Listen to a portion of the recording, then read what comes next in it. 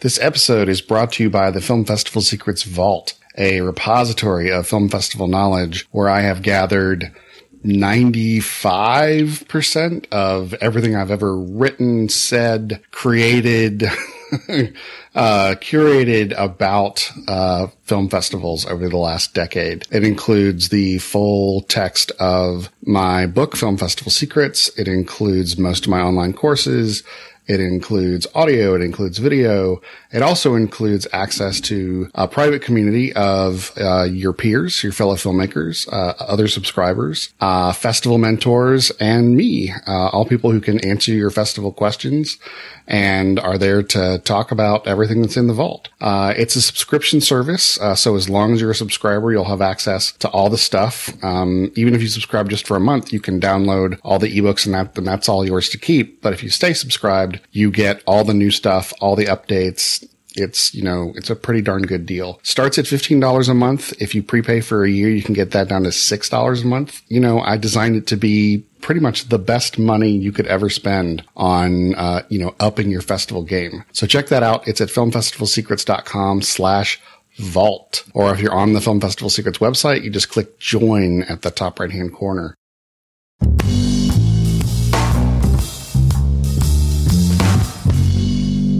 So today I'm talking with Brad Wilke, who is one of the founders and very smart people at Smart House Creative and also a features program for the Seattle International Film Festival, which is really, really big and long festival, isn't it, Brad?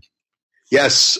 SIFF is, by both length of time that it runs and number of films that are screened, the largest film festival in North America. It goes for 25 days, and we screen, approximately, I would say on average each year, just over 400 shorts and features. So there's a lot to see, and as a programmer, it really feels like a marathon that you're running. I mean, most festivals are 4 or 5 days to maybe 12 or 13 days, so you're usually tapping out about 2 weeks at the most, and SIFF goes for 3.5 weeks, just under 3.5 weeks. So that's a huge difference. So, you get winded there by about day 10 when you realize that you still have 15 days to go.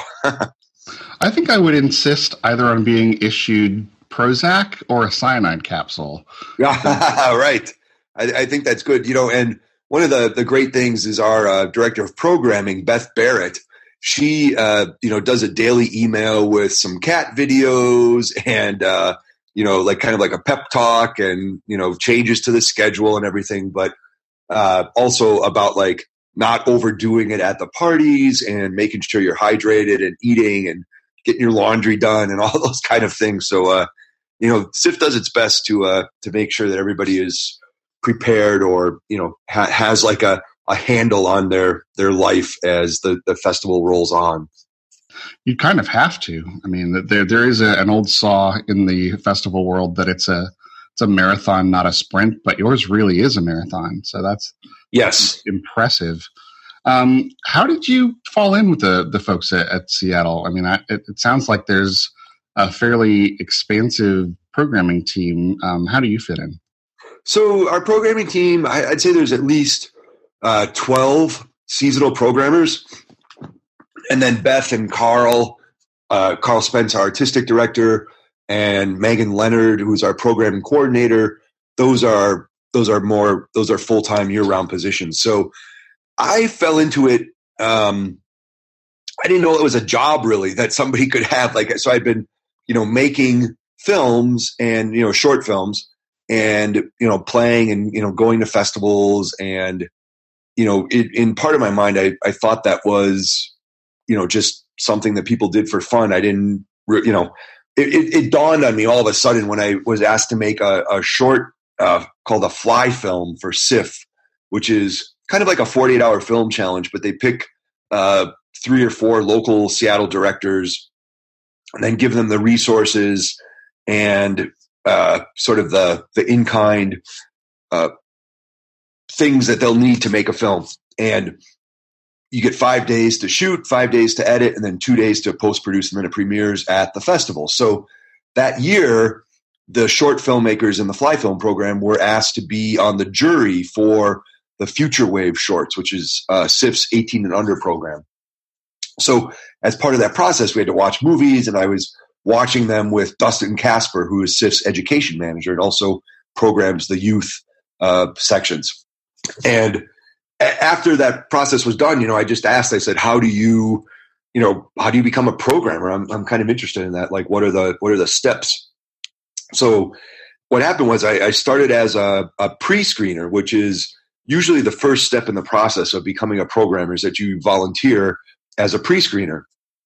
As a pre-screener, you watch all, submissions. Like, you're like kind of like the first filter or the first wave that a filmmaker might encounter after they submit their film to a festival. So I did that for a year, and then SIF ended up having an opening on their programming team, and I was being pretty proactive about it. And I said, I'd like to move from the pre-screener, into the programming, official programmer. And they were like, well, that's good, because you were the person that we were going to ask to come in and be a programmer. So, it's a combination of timing, I think, and then also just being, proactive and really trying to take, an active and, focused role in, moving that part of your career forward, if that's what you want to do. And then, so that was probably like 2008.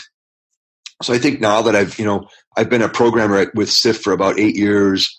And since then, I've also started pre-screening for Sundance. So that's a paid job, but in that case, again, it is that first wave. So you're seeing, all the stuff that's submitted, because I think programmers sometimes they may see some submissions, but usually they're seeing stuff that's been watched at least once by a pre-screener, or, somebody has, passed it along. So it's interesting. It's different I think it's different probably for every festival, but there are also a lot of similarities among festivals around the country. So that's kind of how it started for me. And then, I've been there, like I said, for 8 years. And in that time I've, started the Catalyst program, and, SIF has always given me a lot of creative leeway to, to kind of build infrastructure and build programs and focus on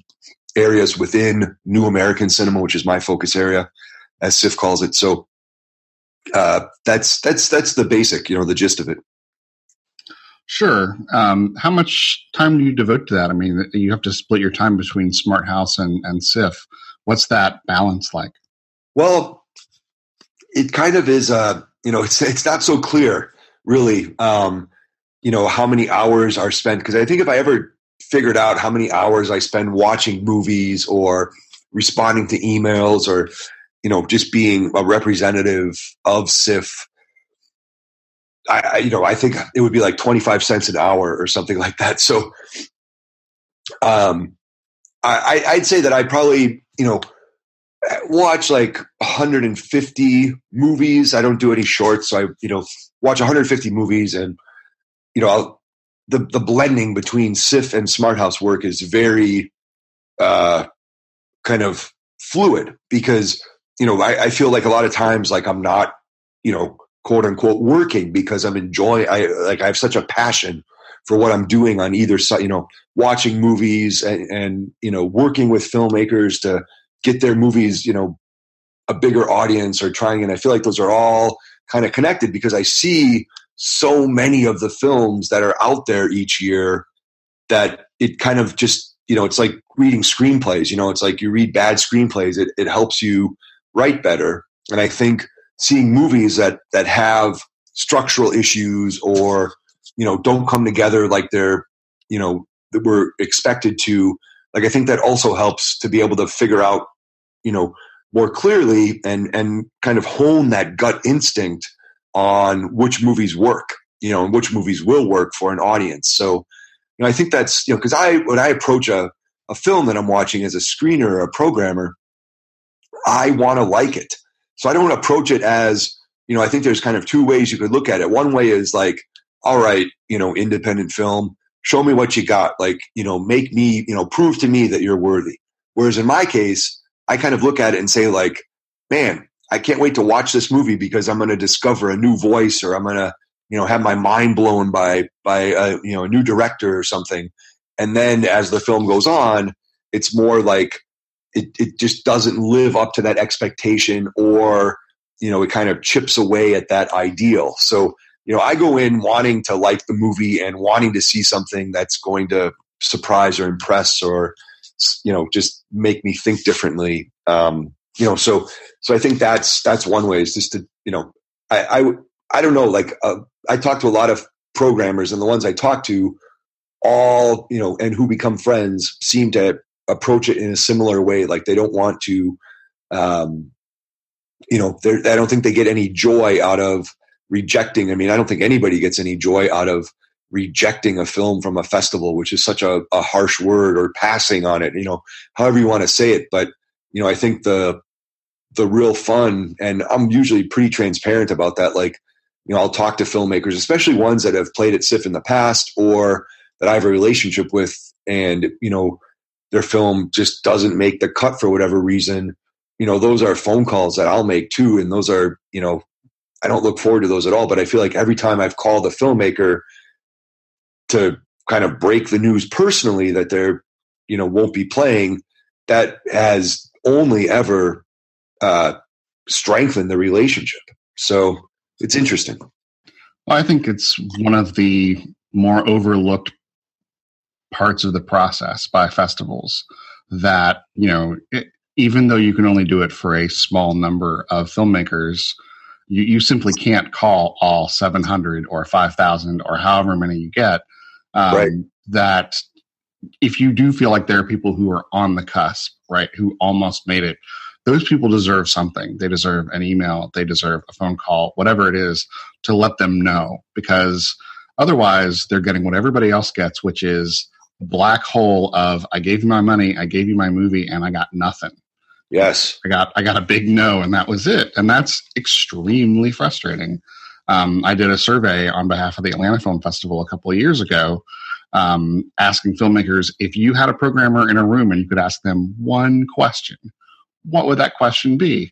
And the question was basically, what did you think of my movie? Right?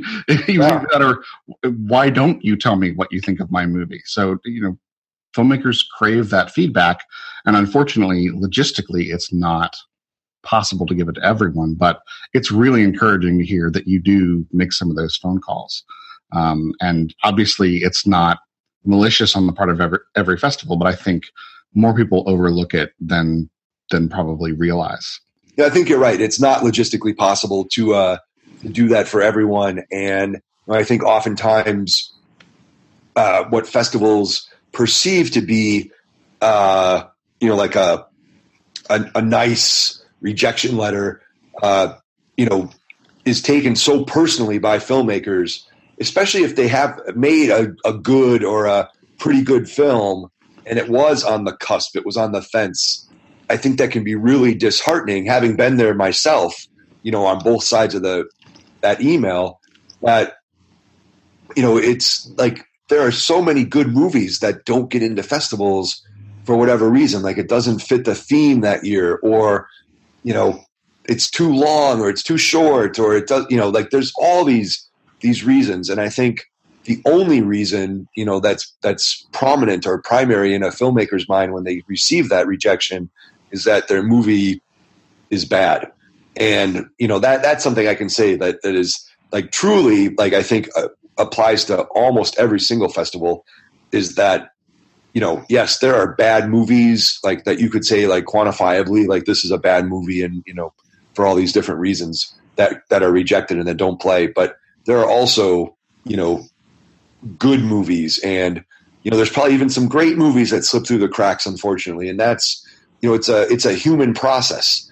And I think that's like a big difference, when we hear so much about algorithms and tech and, kind of how Netflix picks stuff that they would recommend for you, or Amazon, like all these different places, like, even something like the, college football BCS computer rankings, like, it takes a lot of the human element out of it, but I feel like festivals are one of the last bastions of, true curation. And, so it's other humans, it's other filmmakers, it's other, movie lovers who are making these decisions. It's not so cut and dried, and it's not so clear. A lot of it is a gut instinct, and, it's also a resource constraint thing. Like there might not, something came in at the very end of the submission process and there just wasn't, somebody watched it, but,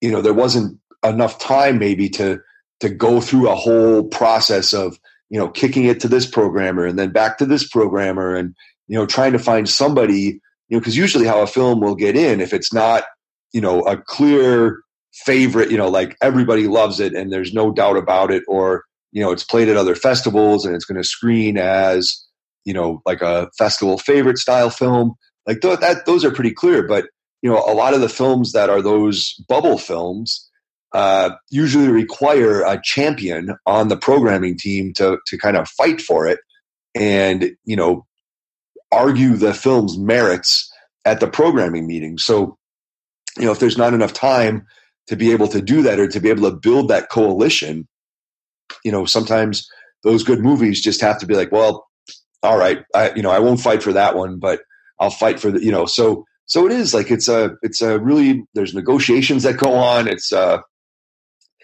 feel like that's the kind of thing if filmmakers, if there's a way to bleep out the titles of the films just to protect the filmmakers, I think doing like a live stream from inside, the programming room at a festival would be, one of the most insightful things. And also like one of the ways to like alleviate a lot of, concerns that filmmakers might have about how that process works, because like we, discussed earlier, maybe on an email about, it is sort of this black box kind of like, something goes in, you don't know what happens. And then, you get your little slip of paper at the end that says yes or no. And that can be really difficult to sort of process as an artist, I think, not knowing, why something didn't make it, because, once a film's out, it can get reviewed and then, it's kind of fair game. People can, talk about this and talk about that, but, no programmer would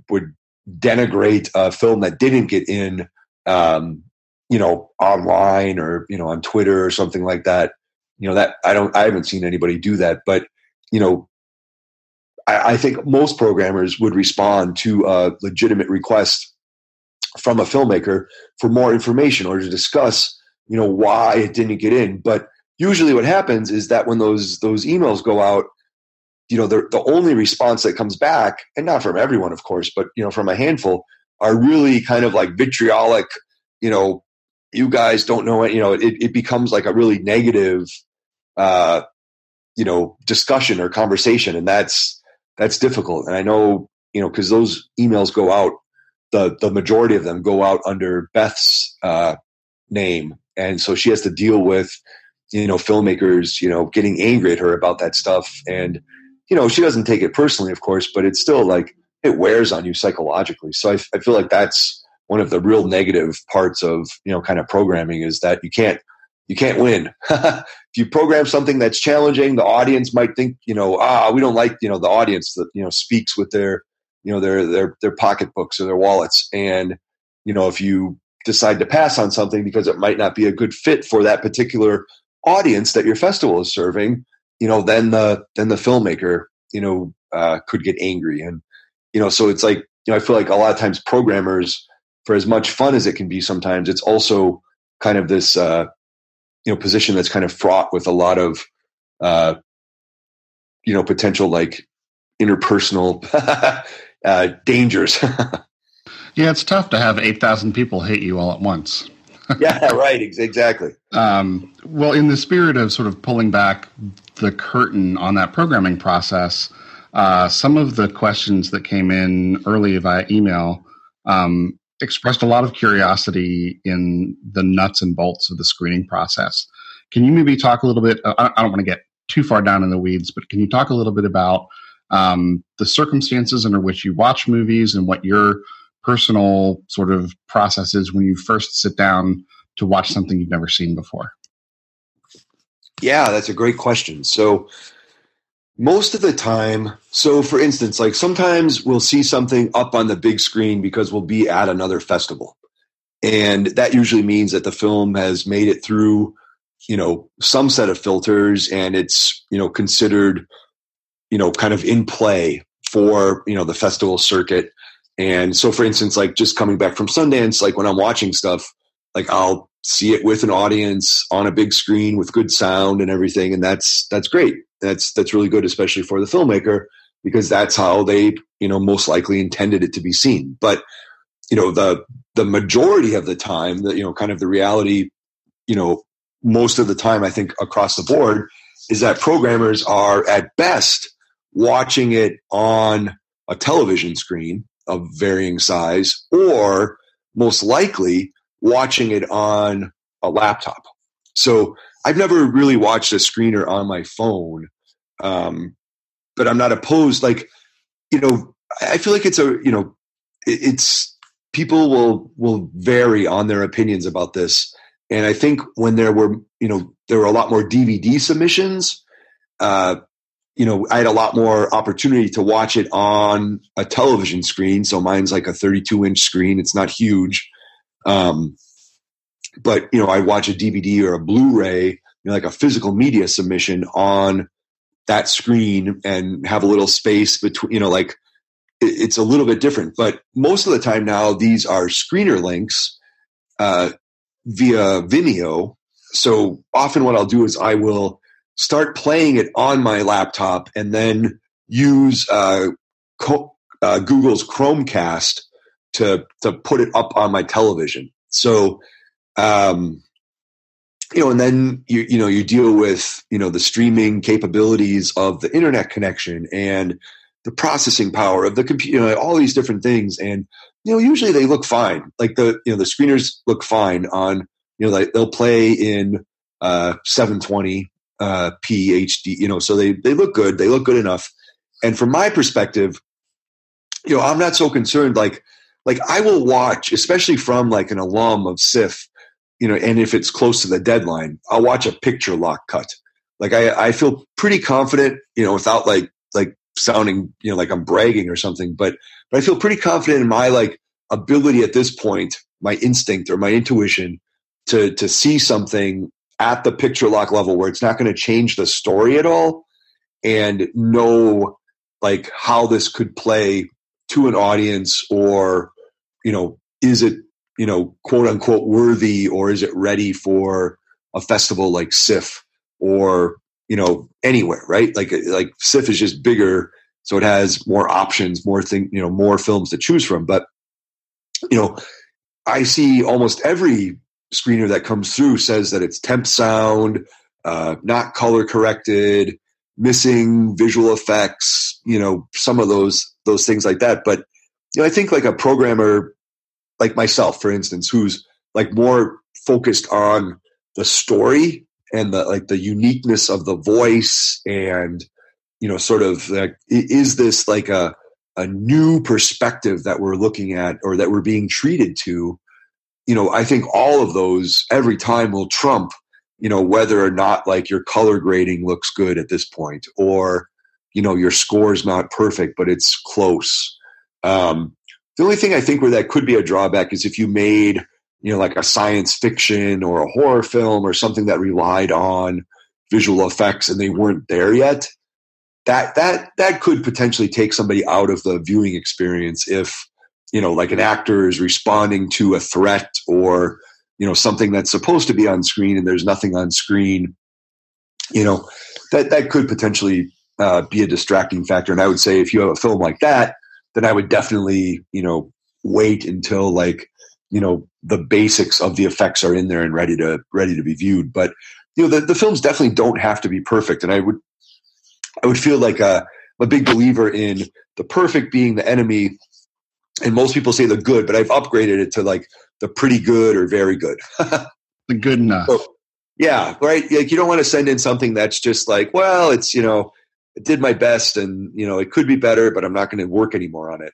But more like, this is very close to what I'm, will show, in an exhibition format but, I want to get this deadline because I don't want to wait a whole other year. And I think if you're on that sort of cusp or, like right on that line, then I think it's great to send in something that, that is more of a, work in progress to an extent, but, is like 90% there. So I would definitely like not send in a rough cut because, when you see a rough cut that may change, like the picture may change, everything about it might be different. So, or a lot of things about it might be different. So I would say like hold off on a rough cut, but once you're picture locked and you're progressing through like the more formal stages of post-production, I think that, is really like a time when, it's ready to be seen by people, especially people that have played at a festival already or have a relationship with. So. Yeah, I think the fatal mistake that gets made is progressing to that post-production stage before you're really confident about your picture lock. Like I see a lot of filmmakers they know there's something wrong with their film. They know the story is not perfect and it's sort of scratching away at the back of their brain, but they don't know how to see how to fix it right away. So they keep going. And then after they've done all the expensive stuff, they realize, I should have put this scene at the beginning. And then it's too late. They've already submitted to festivals. And yeah, exactly. So, and that's, I think like the main part of the question is like how I watch the films, which kind of led to, sort of like what's being watched and kind of like at what stage it's being watched. But, so like just to like formally answer the question, like most of the time it's on my laptop. A lot of the time it's on my television, but, it's never on my phone. And sometimes, if it's, a good situation, it's a film that's already on the circuit, it's on a big screen, but, we really don't have the chance or the opportunity to watch, like, people don't submit things in 35 millimeter anymore to be screened, by a projector, by a projectionist in a theater. So, it's pretty much like how we consume most of our content, on laptops and smaller screens than what are typical in a movie theater. Right. You've already said that most of the stuff that you see for Seattle is pre-screened for you. So you're seeing what has already been sort of approved by that first line and passed up to you. Can you describe the trust that you have in those pre-screeners? Because I feel like filmmakers don't have that same kind of trust. And it would be nice to hear your perspective on that. Yeah, so that's another good question because I actually have my own team of handpicked pre-screeners that watch the U.S. indie films. So I have a high level of trust in those pre-screeners, but I also will often pull stuff off of the submission pile that may or may not have been pre-screened, because I want to, it's not that I don't trust the pre-screeners, but I also want to, have the opportunity to discover something. So, I'll take the pre-screeners recommendations and I'll look at their feedback and their sort of, notes about the film. But, when it comes down to it, I like to have like a really kind of strong hand in the programming process, especially for the Catalyst program and the larger New American Cinema section. So like I will, do whatever I can to see a movie first and, form my own opinion about it. It's not possible, of course, logistically to watch me personally to watch every single submitted, U.S. narrative feature, but I try to get my hands on as many as possible and, then rely on the pre-screeners. So like for me, like I think of the pre-screeners more as kind of like a safety net in a lot of ways to like ensure that, at least, the sort of like the compound that has been made between, sort of like the filmmaker and the festival in that submission process that, that somebody is taking care to watch this and their film is being adjudicated, in a fair manner and, somebody's getting a look at it. I think that's kind of more how I see a pre-screener. I don't see them as sort of like making my job easier. It's more that, they're doing due diligence so that a film doesn't get lost in the shuffle. But, so I'll be pretty, like I get I have pre-screeners, email me when they see something that they recommend, so that I can get an early look at it. So it doesn't just sit there on the shelf, or, in the queue for a while, and then, time passes. And a lot of times, people will have, really strong reactions early in the process. Like you'll see something, in the beginning of the process. So I'm just starting my screening process right now, right after Sundance is usually when I start, digging into the SIFT submissions. And, so oftentimes like there is this sort of, I don't know exactly what to call it. But like a halo effect or something from like the early submissions that you're like, oh, this is really good. And then by the time you are 2 months in, you kind of like restack and think like, well, this is, maybe that one wasn't as good as I thought. Like, maybe it wasn't a 4.5, maybe it was a 4 instead of, so I think that kind of is, excuse me, I'm getting a little congested there. So I think you have to constantly be sort of like adjusting your scale that you're judging the films on, because as you get more and more data points, so to speak, you see that like, okay, so here's like the average, or here's sort of like the bar that I'm setting.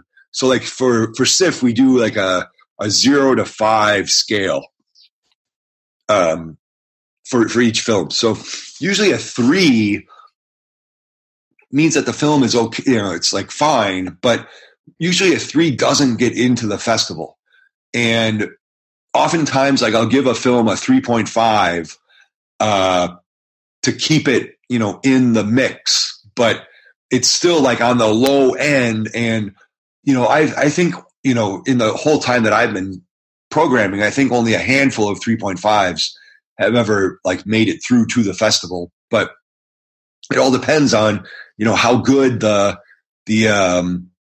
crop of films is that year, because, SIF doesn't program stuff that's not, something that's like 2 years old or something like that. So you also are kind of restricted by like what's available out there, like on the festival market. And, another thing that I would say is that like when I go to Sundance, I don't necessarily go to find like, well, yes, like in our larger New American Cinema program, there will be films that played at Sundance and South by Southwest. But, in the Catalyst program, which is, looking for the newest and the most innovative and sort of the perspectives and the most unique kind of films that often, have like potentially some commercial limitations. Not always, but, it's like, taking more of like a curatorial risk because these movies haven't been vetted. Like last year in the Catalyst program, we had 6 world premieres and, 6 out of 6 world premieres. And I also don't like, try to get world premieres, because the way I kind of think of it is like, there's a lot of movies out there that could be world premieres. It's because they haven't been accepted at any festivals. And the odds of that being because they've slipped through the cracks at all of these festivals versus they're just not, the quality of the film is not that good. The odds are much higher in the, the sense of the latter than the former. So, I think going to Sundance for me is more about kind of like taking the pulse or, kind of like getting a lay of the land of, indie film in America in 2016. And what do we have? Like, what does it look like right now? And then, kind of seeing how the submissions stack up against that and using that kind of as a yardstick in some ways. And, so it's, it's interesting. It's exciting, but it's not, that pre-screening process, kind of get back to the beginning of the question is, for me, like I said, it's more of kind of like a safety net or like a way to kind of like, make sure that, somebody is watching the films for, and checking out the stuff. But like I said, I try to, kind of like act as a pre-screener myself when I'm programming, because I don't necessarily like to rely solely on somebody else's opinion. Because even though I trust these pre-screeners and I pick them, myself, and I, know what they like and I know what they don't like, and I kind of can gauge that, I also feel like, at the end of the process, when the film program is available and people are watching it, it's my responsibility to have picked, 6 great Catalyst films and, 15 more excellent New American Cinema films. And, it's not like I can say like, well, the pre-screener liked it or, the pre-screener didn't like it. Like I like to take responsibility, for the program. So I think there's also a certain joy in discovery, which you sort of referenced earlier. You like to discover films. What's that feeling like? Well, it's great. It's like, it's like that sense of, like that moment of discovery is kind of like, like trying a new food for the first time, and not really knowing anything about it. Maybe you're on traveling somewhere and it just all of a sudden you're like, wow, this is amazing. This is so good. You have to try this. And that's like, sort of like, to use that kind of, description there for film programming, that's that kind of thing. It's like finding this movie and this, this voice, and it's distinctive and it's interesting and maybe it's hilarious or maybe it's really dark. And then saying like, wow, I found this movie out of this, needle in a haystack situation, and you have to see this. And that's sort of, I think, what a programmer, kind of does, excuse me, which is a lot different, I think, than a critic, because like oftentimes a critic, like they may highly recommend something or give something a good review. And that is the, kind of like equal to saying that you have to see this. But, more often than not, a critic is saying, don't see this. This is not a good film. This is not a worthy film. Don't see this. Whereas I think a programmer, like every film that you program, you want to share with an audience. Like, I mean, there were like all 6 of the Catalyst films last year. Like I couldn't wait to share with the SIF audience. And, it was really gratifying when one of the Catalyst films called the film Chatty Catties won the jury prize for, the Forpresky jury prize that SIF has. And I think in the last like 4 years or so since we've been doing Catalyst, I think a Catalyst film has won the Forpresky jury prize 3 out of the 4 years that the program's been in existence. So I feel like that to me is like a really good indicator that I'm finding stuff that is interesting and that it's resonating with other festival programmers or curators and also with the audience. Like so it's a balancing act in a lot of ways, but it's always that moment of discovery. Like this is by far, like I would say the next 2 weeks are probably like by far like the most exciting of the programming process, because it's like all these like fresh video links and I get recommendations from Catalyst program alumni all the time. So like I've got like a growing list. Like at this point, it's probably like has to be like probably at least like 60 or 70, filmmakers, producers, directors, couple actors who have come to SIF with a Catalyst film, and now recommend like I saw this movie in a rough cut, and I think you should take a look at it or get it on your radar, or and then I also use Twitter, as a tool to source new films, because, people are always talking about like, hey, we just finished this movie and, we're ready to start submitting to festivals, and, maybe they don't think of SIF because it's so big, or they, so oftentimes like I will just, tweet, say like, hey, if it's ready to be submitted, we would love to take a look at it. And, so I feel like, being proactive as a programmer is, not the only way, but it could be one of the better ways to ensure that you are seeing, as many of the newest, most interesting films that are out there. Because, to kind of do it in a passive way where you're just waiting for things to be submitted, or you're waiting for a pre-screener to finish watching stuff so that you can start watching stuff. I don't want to say it's lazy programming, but it's definitely more of a passive process. And I feel, the good programmers and the good film festivals are actively programmed. I think there's a tension between filmmakers and programmers and audiences around the idea of premieres.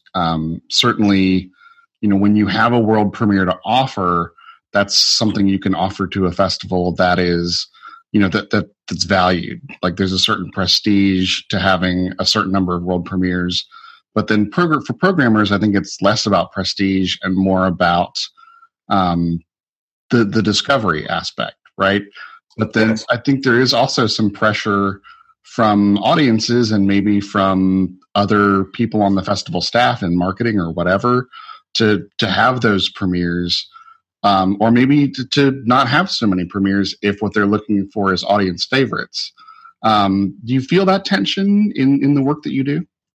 Oh yeah, all the time. Like I think, when it comes to a premiere, probably the most important reason for a premiere, and I say that in quotes kind of and with a grain of salt, is, to be able to list the number of premieres in the press release that goes out about, the festival's program that year.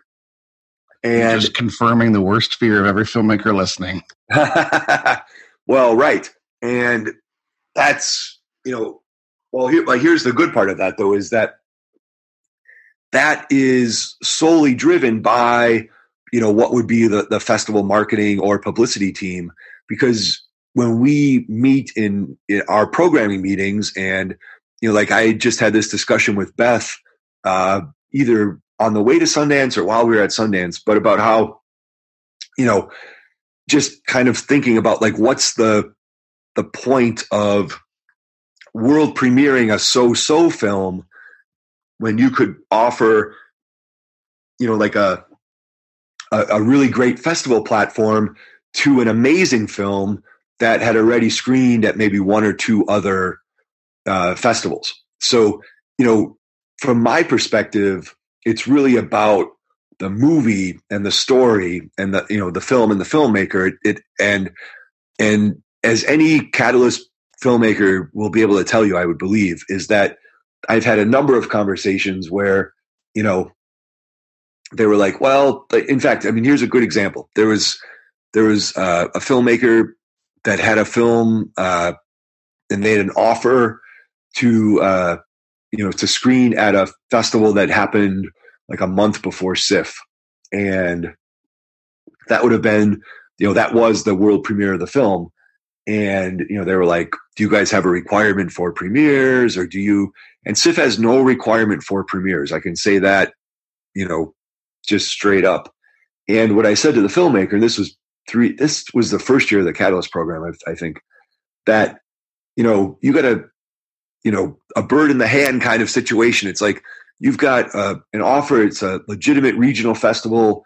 Like your producers, they like, if you're going to screen there, that's good. And if you make that decision, I want you to be able to make that decision without any pressure from, me, especially, and SIFF, to be included in that decision. Like, decide like where you want to, and if you want to have an early start on the festival, like whatever that looks like. And the film did end up world premiering at this earlier festival, and that did not affect my decision. Like, I still screened it in the Catalyst program. So like, if I like a movie, I don't care if it's a world premiere or not. And I feel like that is a huge issue, in my opinion, on, the festival circuit. And I feel like there are often sort of, kind of like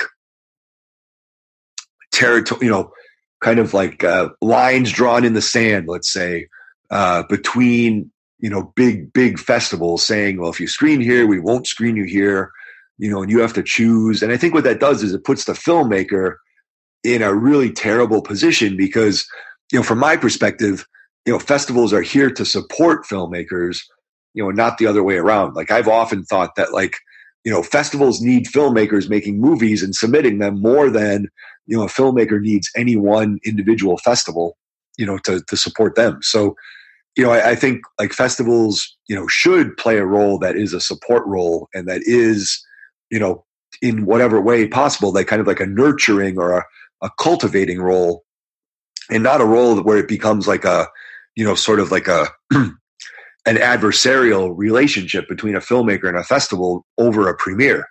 That's pretty ridiculous. So, like I said earlier, like, yeah, some film festivals like to say like we've got X number of premieres and that, but all that, like I said, there's a lot of world premieres out there just waiting to be, plucked, but oftentimes they've been passed over for good reason. And, so just to say something's a world premiere, I don't think carries as much weight with me, as saying this is a really good movie that I believe in, and that's why we want to show it to you.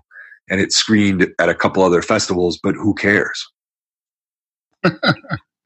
That's a good response. And I think every programmer you could talk to would give a slightly different answer to that question based on, where their festival lies in the calendar year. I mean, SIF is in the summer, which is sort of outside the usual spring and fall seasons for festivals.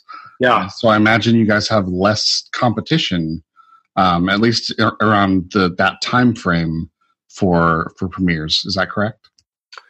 Yeah, but we also, I feel like when SIF happens, so it's like the middle of May to the middle of June approximately, and by that time, Sundance has had their pick, Slam Dance has had their pick, South by Southwest has had their pick, Tribeca has had their pick, and now LA Film Festival just changed their dates. They moved them up earlier, so they'll have had their pick. And like often what we would kind of run into is like a filmmaker being caught between, the opportunity to premiere at SIF or at LA.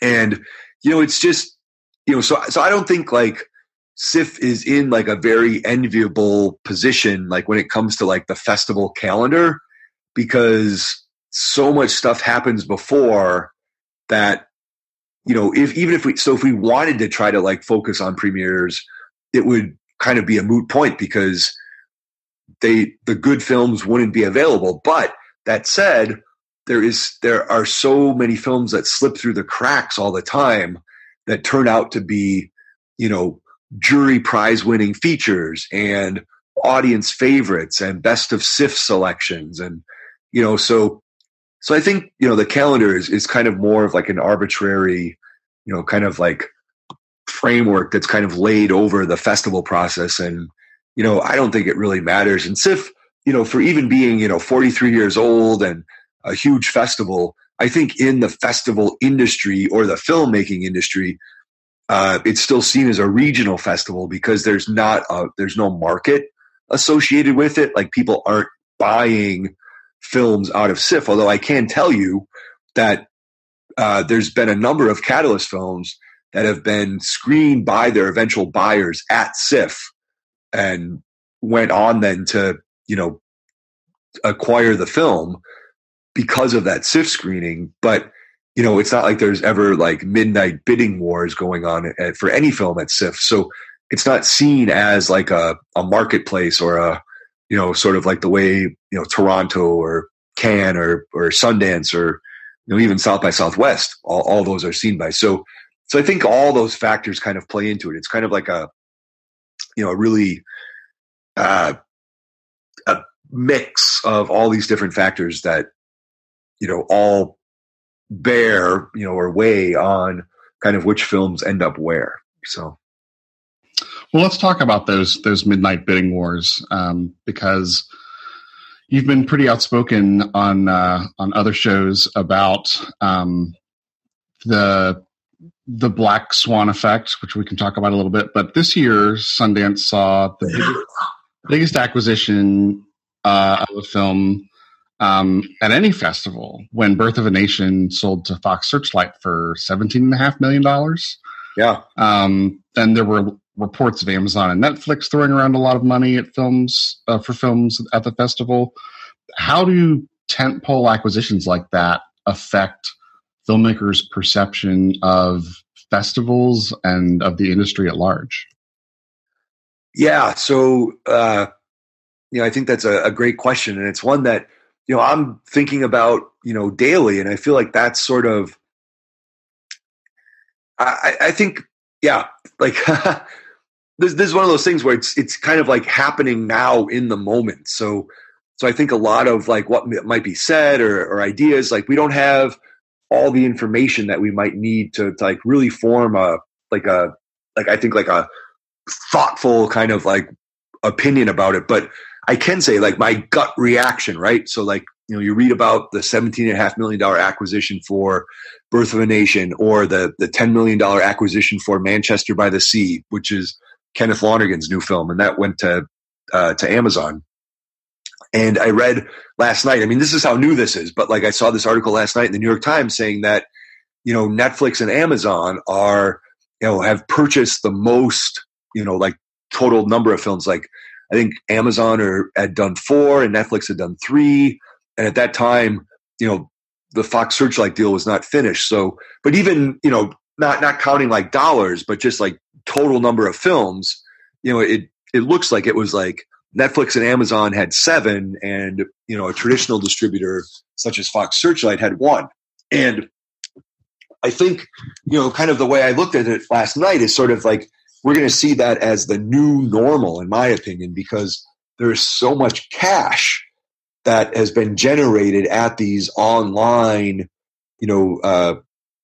non-brick and mortar websites that are able to, they'll just, there's more money there. There's not as much overhead necessarily as there is at a traditional distributor. And there's a lot more access.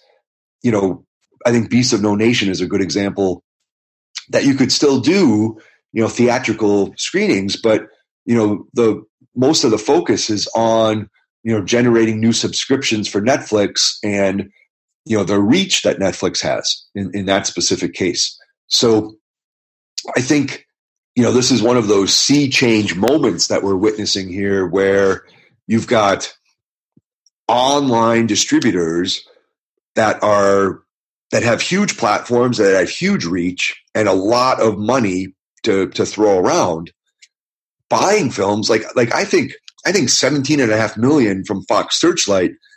I think that was probably like a huge stretch for Fox Searchlight to pay $17.5 million. But I think, for like Amazon to pay $10 million, I think that was probably a drop in the bucket for them. And I think we're going to start. So what I think we'll see is that, you'll start seeing more and more of these $10 million acquisitions, but they're going to be films that have something that they can sell, right? So, Lonergan's example, I think, is a really interesting one because, it has Casey Affleck, Mark Ruffalo. Kenneth Lonergan has a track record as an award-winning filmmaker and playwright.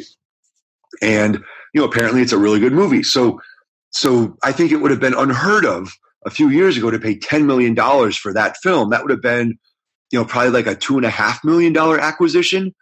But I feel like the risks for online platforms are much different and much lower than the risks for a traditional distributor like Fox Searchlight. So, I hope Searchlight's, bid pays off, and that's a big, it sounds like a great movie.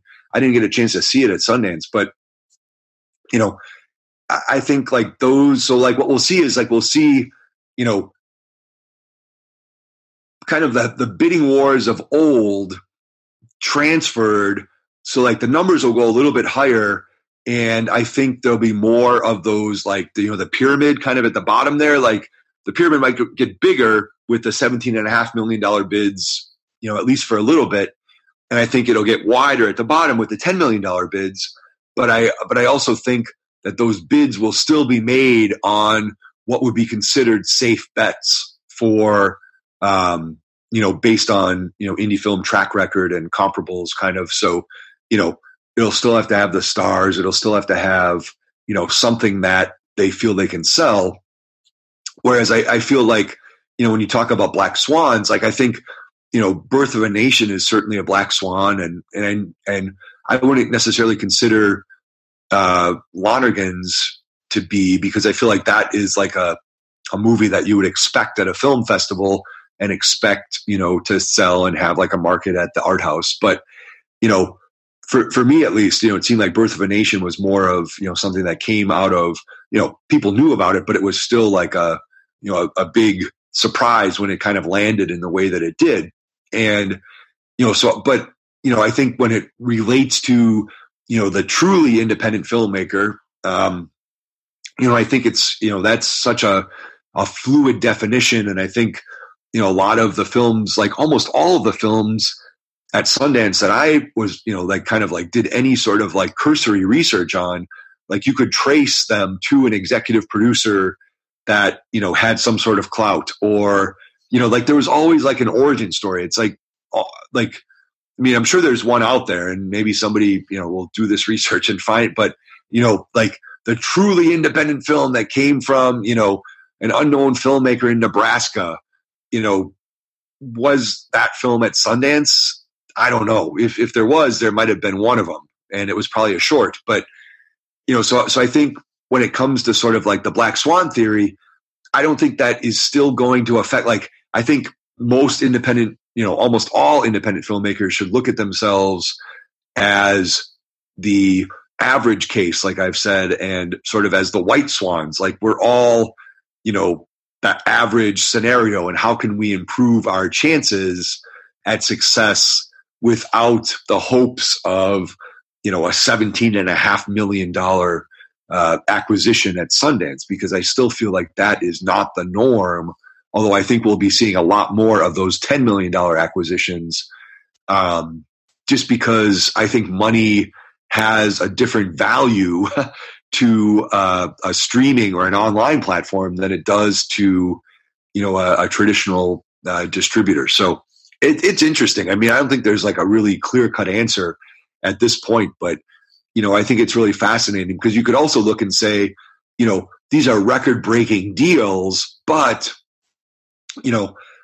what is sort of like, what's the average price paid for, the average film when you take out those outliers? So, somebody could say like, there were, 80 films that were bought at last year's Sundance, but they were probably all, acquired for like no minimum guarantee. And, many of those filmmakers probably never saw a dime.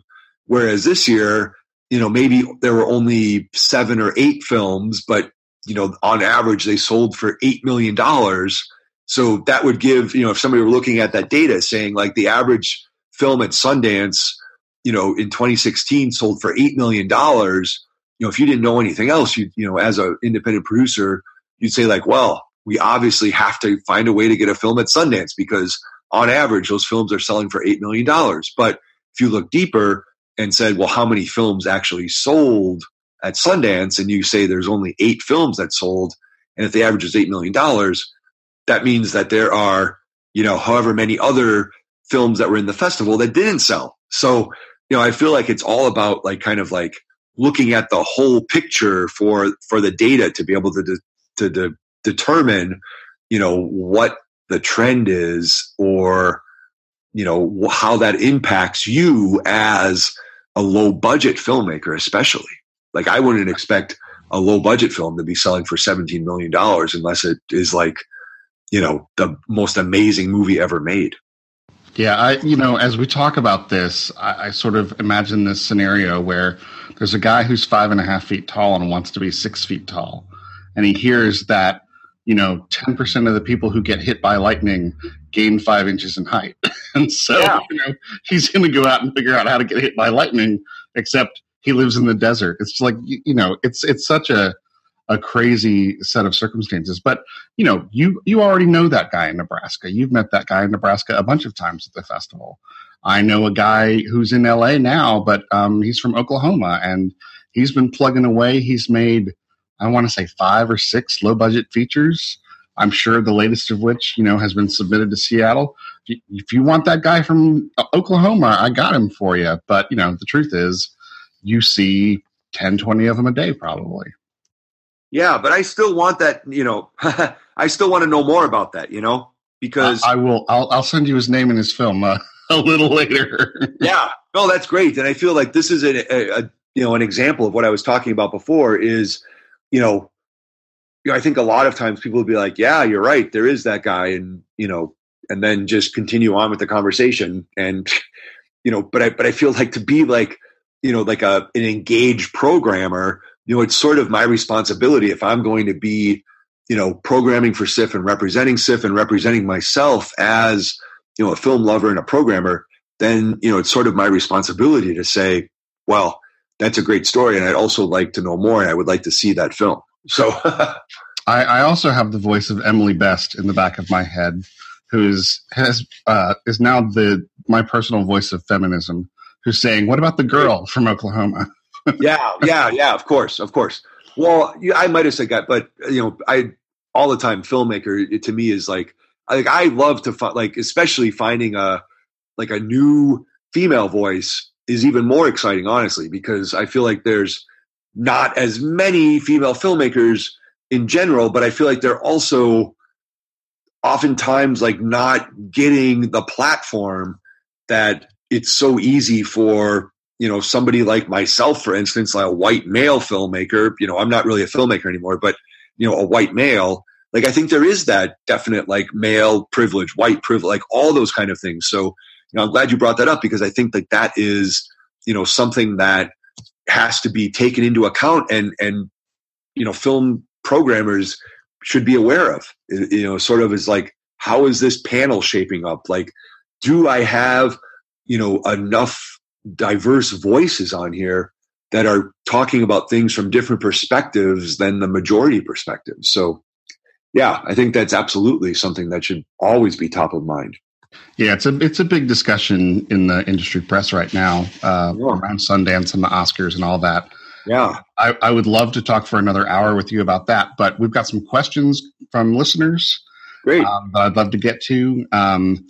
And a couple of people sent this one in, so I want to get to it first. And that's around cover letters, whether you actually see them, in what context you see them, and whether they should even bother to write them.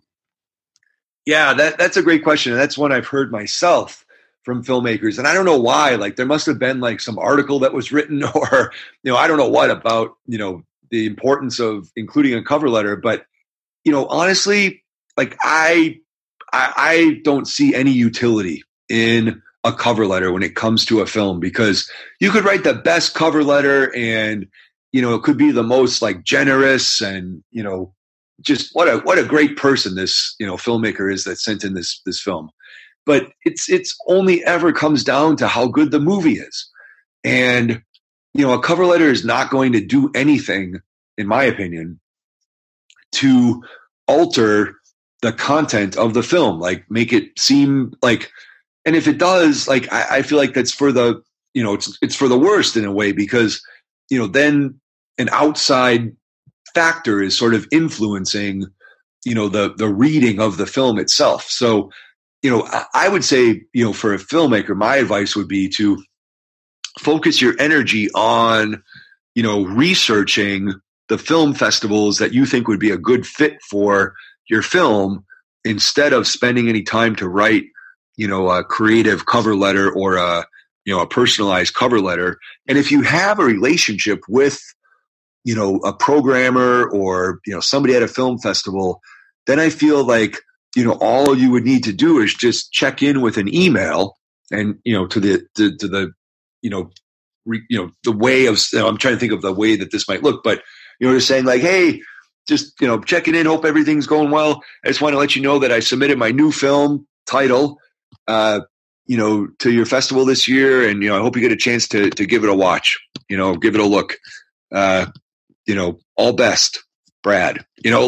That's all it would require if you wanted to go that far, But I think a cover letter, the odds of it being seen by the specific programmer that's watching the film, I think it would have to, you'd have to address it specifically to that person. And then the programming coordinator would have to be able to, open the package and send it, to the, it goes in the mailbox for that programmer at the festival headquarters. And then, the programmer's watching a lot of stuff online, and they might come in, 3 weeks after you sent the, this cover letter. So, and the same, I know it's easy to send, add a cover letter, feature in Without a Box or Film Freeway. But again, that's one of those things, even when they are attached to the submission, in that, digital package,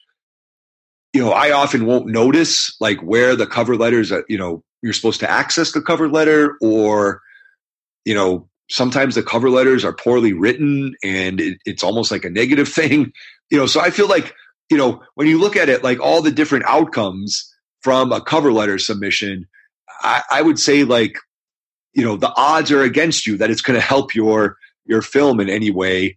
And, honestly, it shouldn't really help your film because I don't mean this in a negative way. I do care if you're a nice person, but it doesn't influence, how I look at your film.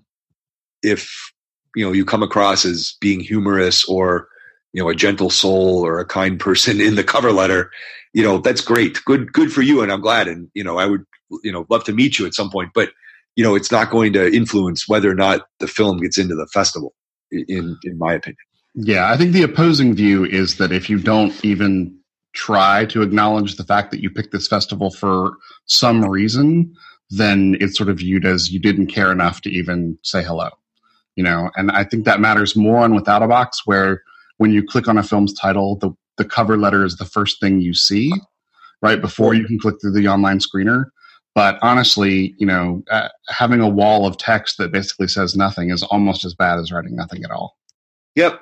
And, and just like that idea of, sort of a filmmaker proving to a festival that like they've done their due diligence and, like to me, I kind of feel like that is just like one more requirement of a filmmaker, like a thing to like another hoop to jump through kind of, that to me, I feel is superfluous to the whole process. Like, I don't see it personally. I don't take it personally. And, for me, it's like, I got to watch so many movies that I also don't want to read a cover letter, even if it just takes a minute. Like, you add all those minutes up, it's just like an extra, it's one of those things. It's like, industry kind of wise, like it's definitely not an industry standard. And I wouldn't even call it, I'm sure it's not a best practice. And that's, just my experience of it. But I do feel that like sometimes things get added, like we're going to add this requirement. And then everybody thinks it's a thing that you have to do because Without a Box put in an option for a cover letter, which, I feel like it's not a job interview. It's like, it really only is about the film.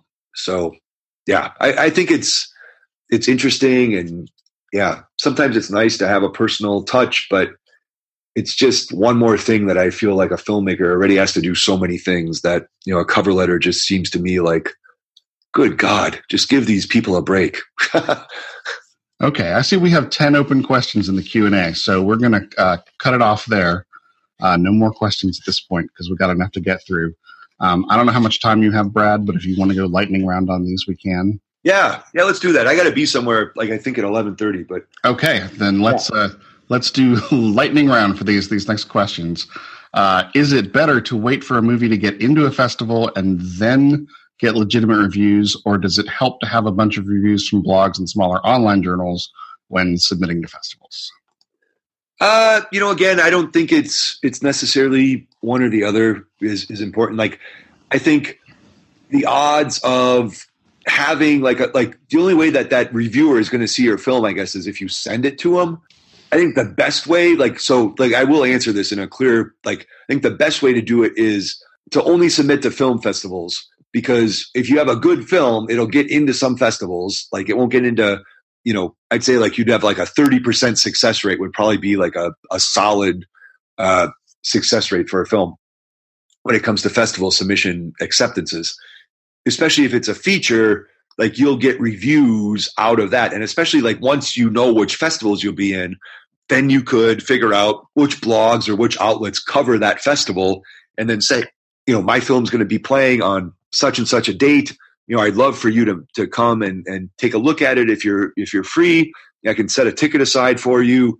And I feel like that's probably the best way to generate reviews, because if you just send your film screener, to a blog and, I don't know, like there's so many blogs out there that I feel like, I'm not going to know if this blog, was a friend of the filmmaker, or so I feel like it's not going to necessarily influence. Like if you send like a sterling review from an unknown blog as part of your submission package or follow-up or whatever, that's not, again, like really going to have like too much of an impact. But, if I see that there is a review from a previous festival that's included, or, it's a follow-up piece or whatever, I just find it on my own by doing some research, which I usually do.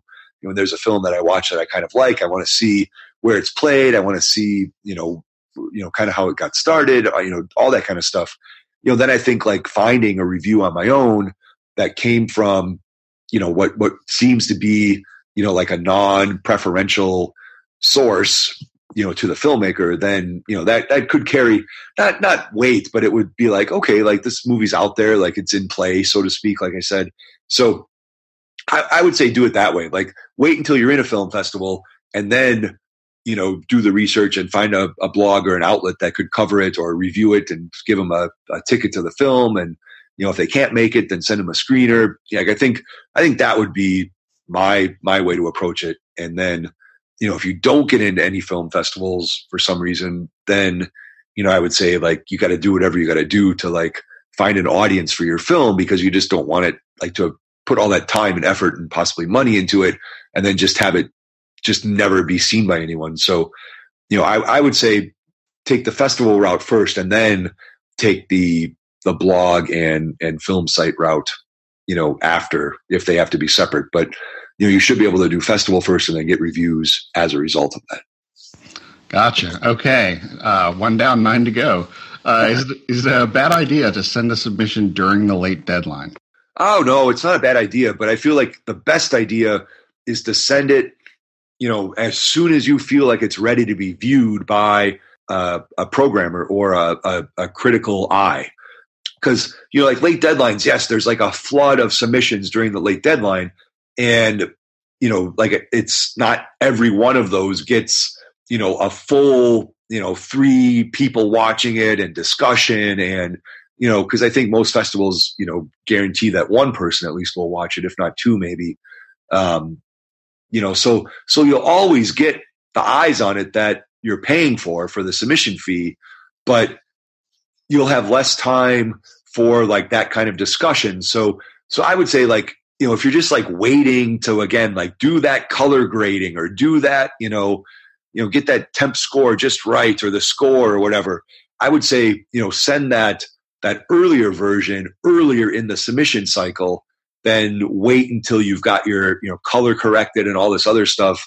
And then it's going to be during the late submission period, because I think it's always best to send it earlier as long as it's ready. I would say like, there's no reason to procrastinate or, try to make it perfect and then end up sending it the last day of the deadline, because there's just going to be a huge wave. So the film's really going to have to stand out. It just becomes more of a numbers game at that point. Right. Do you feel comfortable answering a question about shorts and premieres? Yeah, it depends. Let's hear it and kind of shoot. So for shorts, is there an advantage to having some selection screenings under your belt as opposed to being a world premiere? Or is there maybe a disadvantage or a stigma for a short that hasn't premiered yet?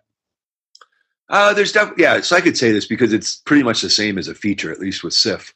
There's definitely not a disadvantage to not having screenings, but it comes down to, again, like I kind of used that term before, curatorial risk, where like, it depends, like, will the programmer want to take a risk on this film? And the times when programmers do want to take a risk is when it's a really good film. So, that kind of is what sets, like, shorts are even more likely to slip through the cracks than features are, because there's even more, and there's, just so many and different levels of, different types, different levels of quality and everything. So I think, a film that comes to a festival with a track record, that never hurts it. Like, it's not going to be like, oh, we won't premiere this. I mean, even at Sundance, there were shorts that I saw that had already played at a number of different festivals, but the Sundance programmers just liked them, and, they played at Sundance. So I think especially with shorts, that idea of,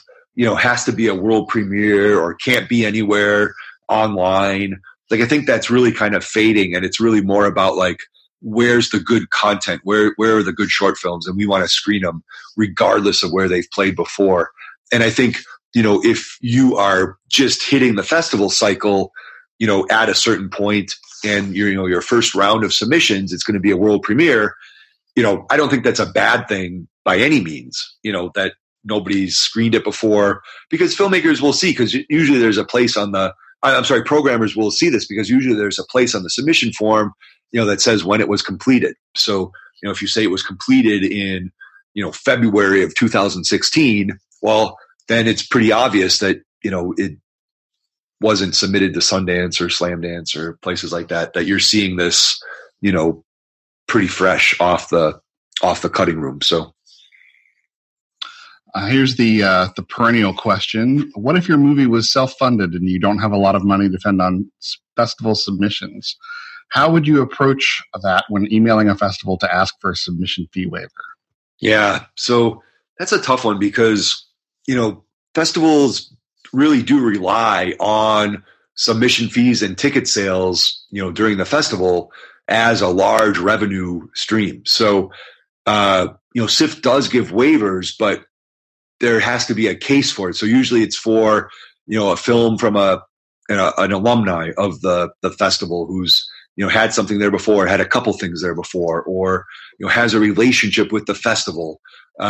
Any Washington State films, I believe, don't even have to pay a submission fee. So I think that, and I feel like that's the same at like Austin Film Festival. And there's like a bunch of festivals like that will take local filmmaking efforts with no submission fee. So that's one way to kind of get around that, is to hit up as many festivals in your state that will take films that were made in the state for free with no submission fee. But when it comes to just cold calling or cold emailing to ask for a submission fee waiver, I would say that those requests almost always are denied because there's just no good reason to do it. Like, everybody has kind of a story about why they need it, and everybody has it. It's like there's no way to differentiate between, this story or that story, and it's all pretty much the same. We just don't have the money. Can we get a submission fee waiver? And it's just not possible to do that in all those cases. So, not that many waivers are given anyway, and they're usually given to, people that have had a track record with the festival. Like you kind of take like a calculated risk to say, yeah, well, this person's, had a film here before. We've liked it. We like, her filmmaking style, and, that we're going to, take a risk and say, yeah, we'll waive the fee because we want to see your movie because it might be something that is really going to resonate with our audiences and with our programming team. Whereas if you're a completely unknown quantity, it's going to be, it's a lot harder to make that call and say, yeah, because that somehow then sets you apart from, it's just not fair is what it comes down to. And the festival can't afford it, to be giving out those fee waivers because, they need the money. Even a festival that's as big as SIF, and has a larger budget, all of that is there's a lot of things that go into running a film festival. You have to rent venues. You have to, it's crazy. So it's not it's, I don't even want to tell you, that's one of the few things I won't say is how much I get paid to be a programmer, because like I said, if I ever figured out how many, what the hourly rate is, it would probably be 23 cents an hour. So, those submission fees are essential to the operations of a film festival. So I would say don't even send the email, because it's just, I would say it's a foregone conclusion almost that the answer is going to be no. Yeah. Okay. How about supplementing that income by offering feedback on films for an additional fee? It seems that there are festivals like Cleveland and DC Shorts that are doing something similar to that. Is that something Seattle's ever considered? I don't think it's something that they've considered on the film side, but I started, as part of the Catalyst program, we started doing a monthly live reading of local screenplays, and then after a couple of years, that developed into the SIF Catalyst screenwriting competition, which is in its first year right now. So I've got a team of readers that are sifting through all the submissions, and I believe that the way we had it set up, it was a $50 submission fee, and that includes at least one page of feedback for the writers. So, I think it's like, I personally, like as a screenwriter, like I would consider myself more of a screenwriter than a filmmaker. And I think that, that kind of, kind of extra value for the money that you're paying is always a good thing.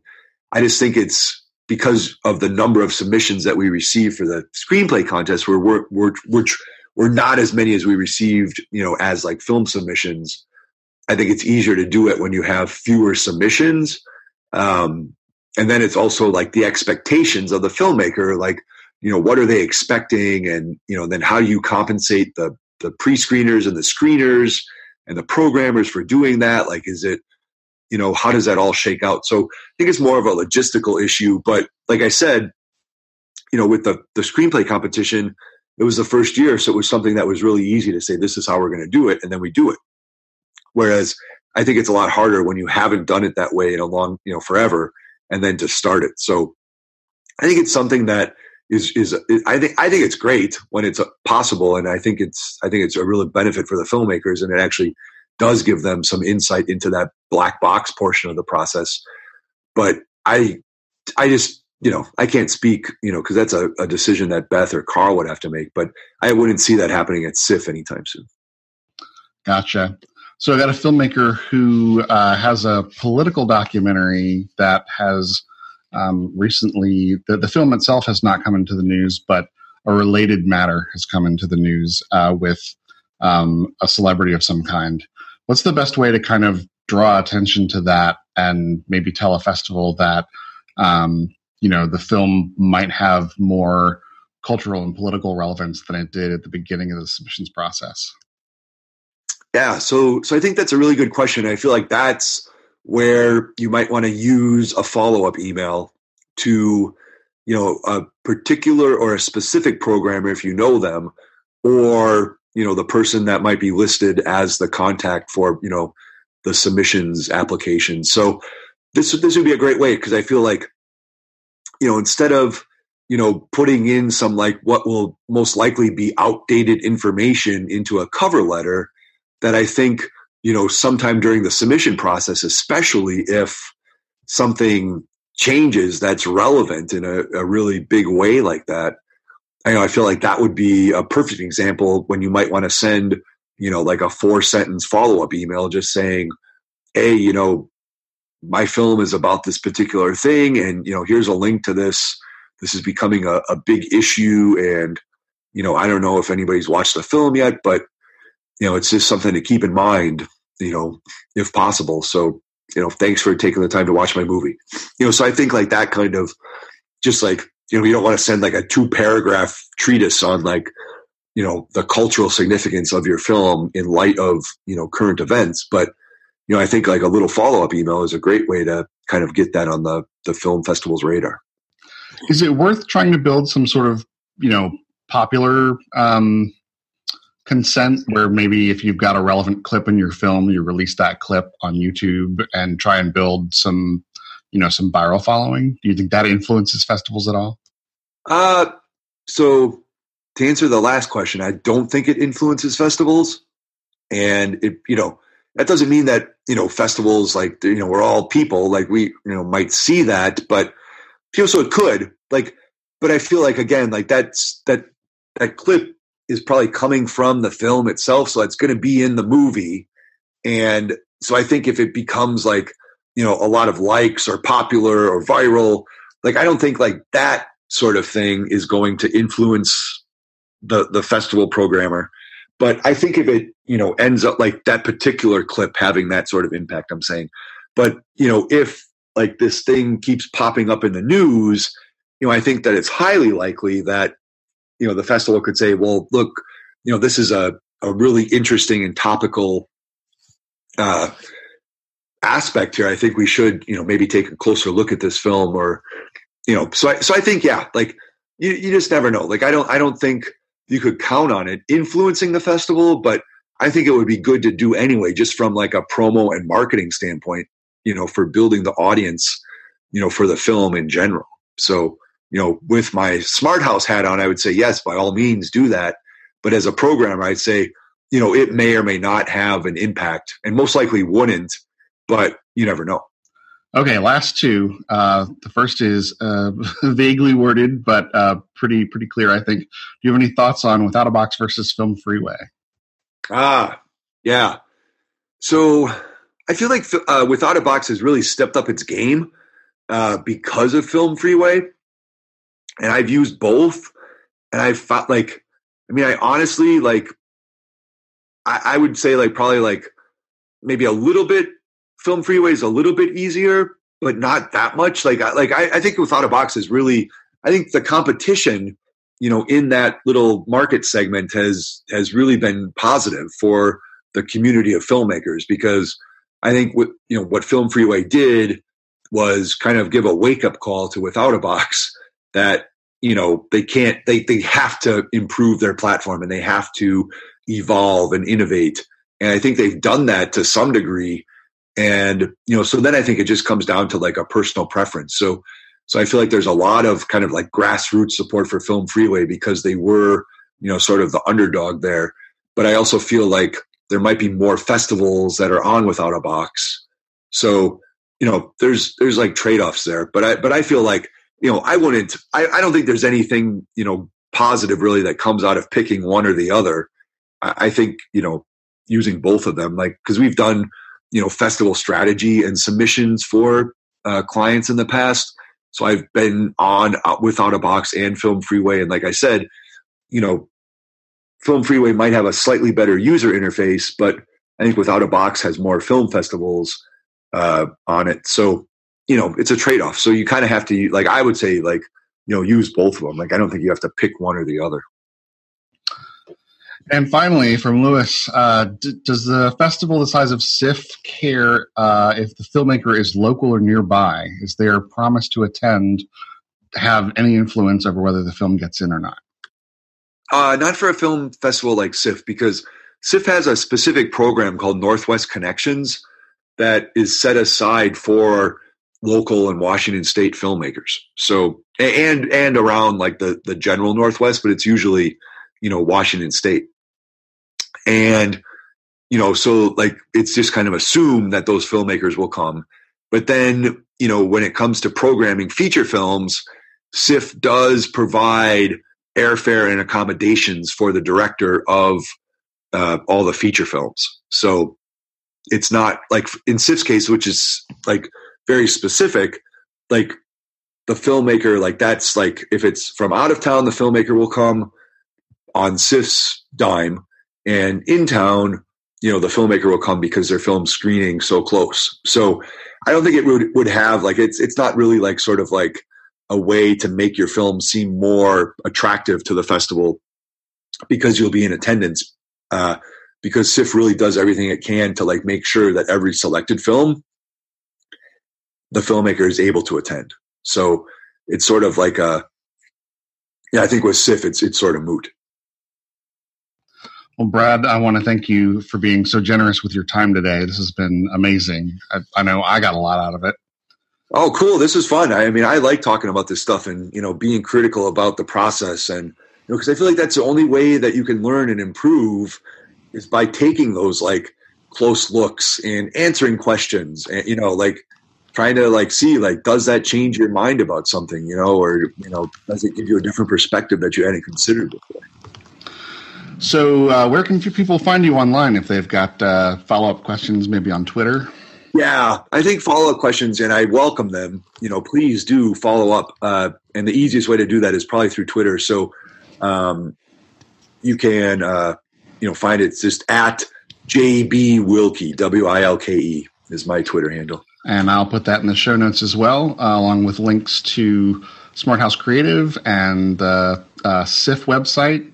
And pictures of Brad's kid. No, kidding. Thanks again, Brad. This has been a lot of fun.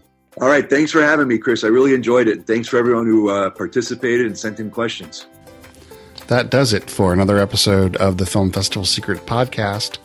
I'm Chris Holland, your host, and you can find the show notes and subscribe links for the show at filmfestivalsecrets.com/podcast. Thanks for listening.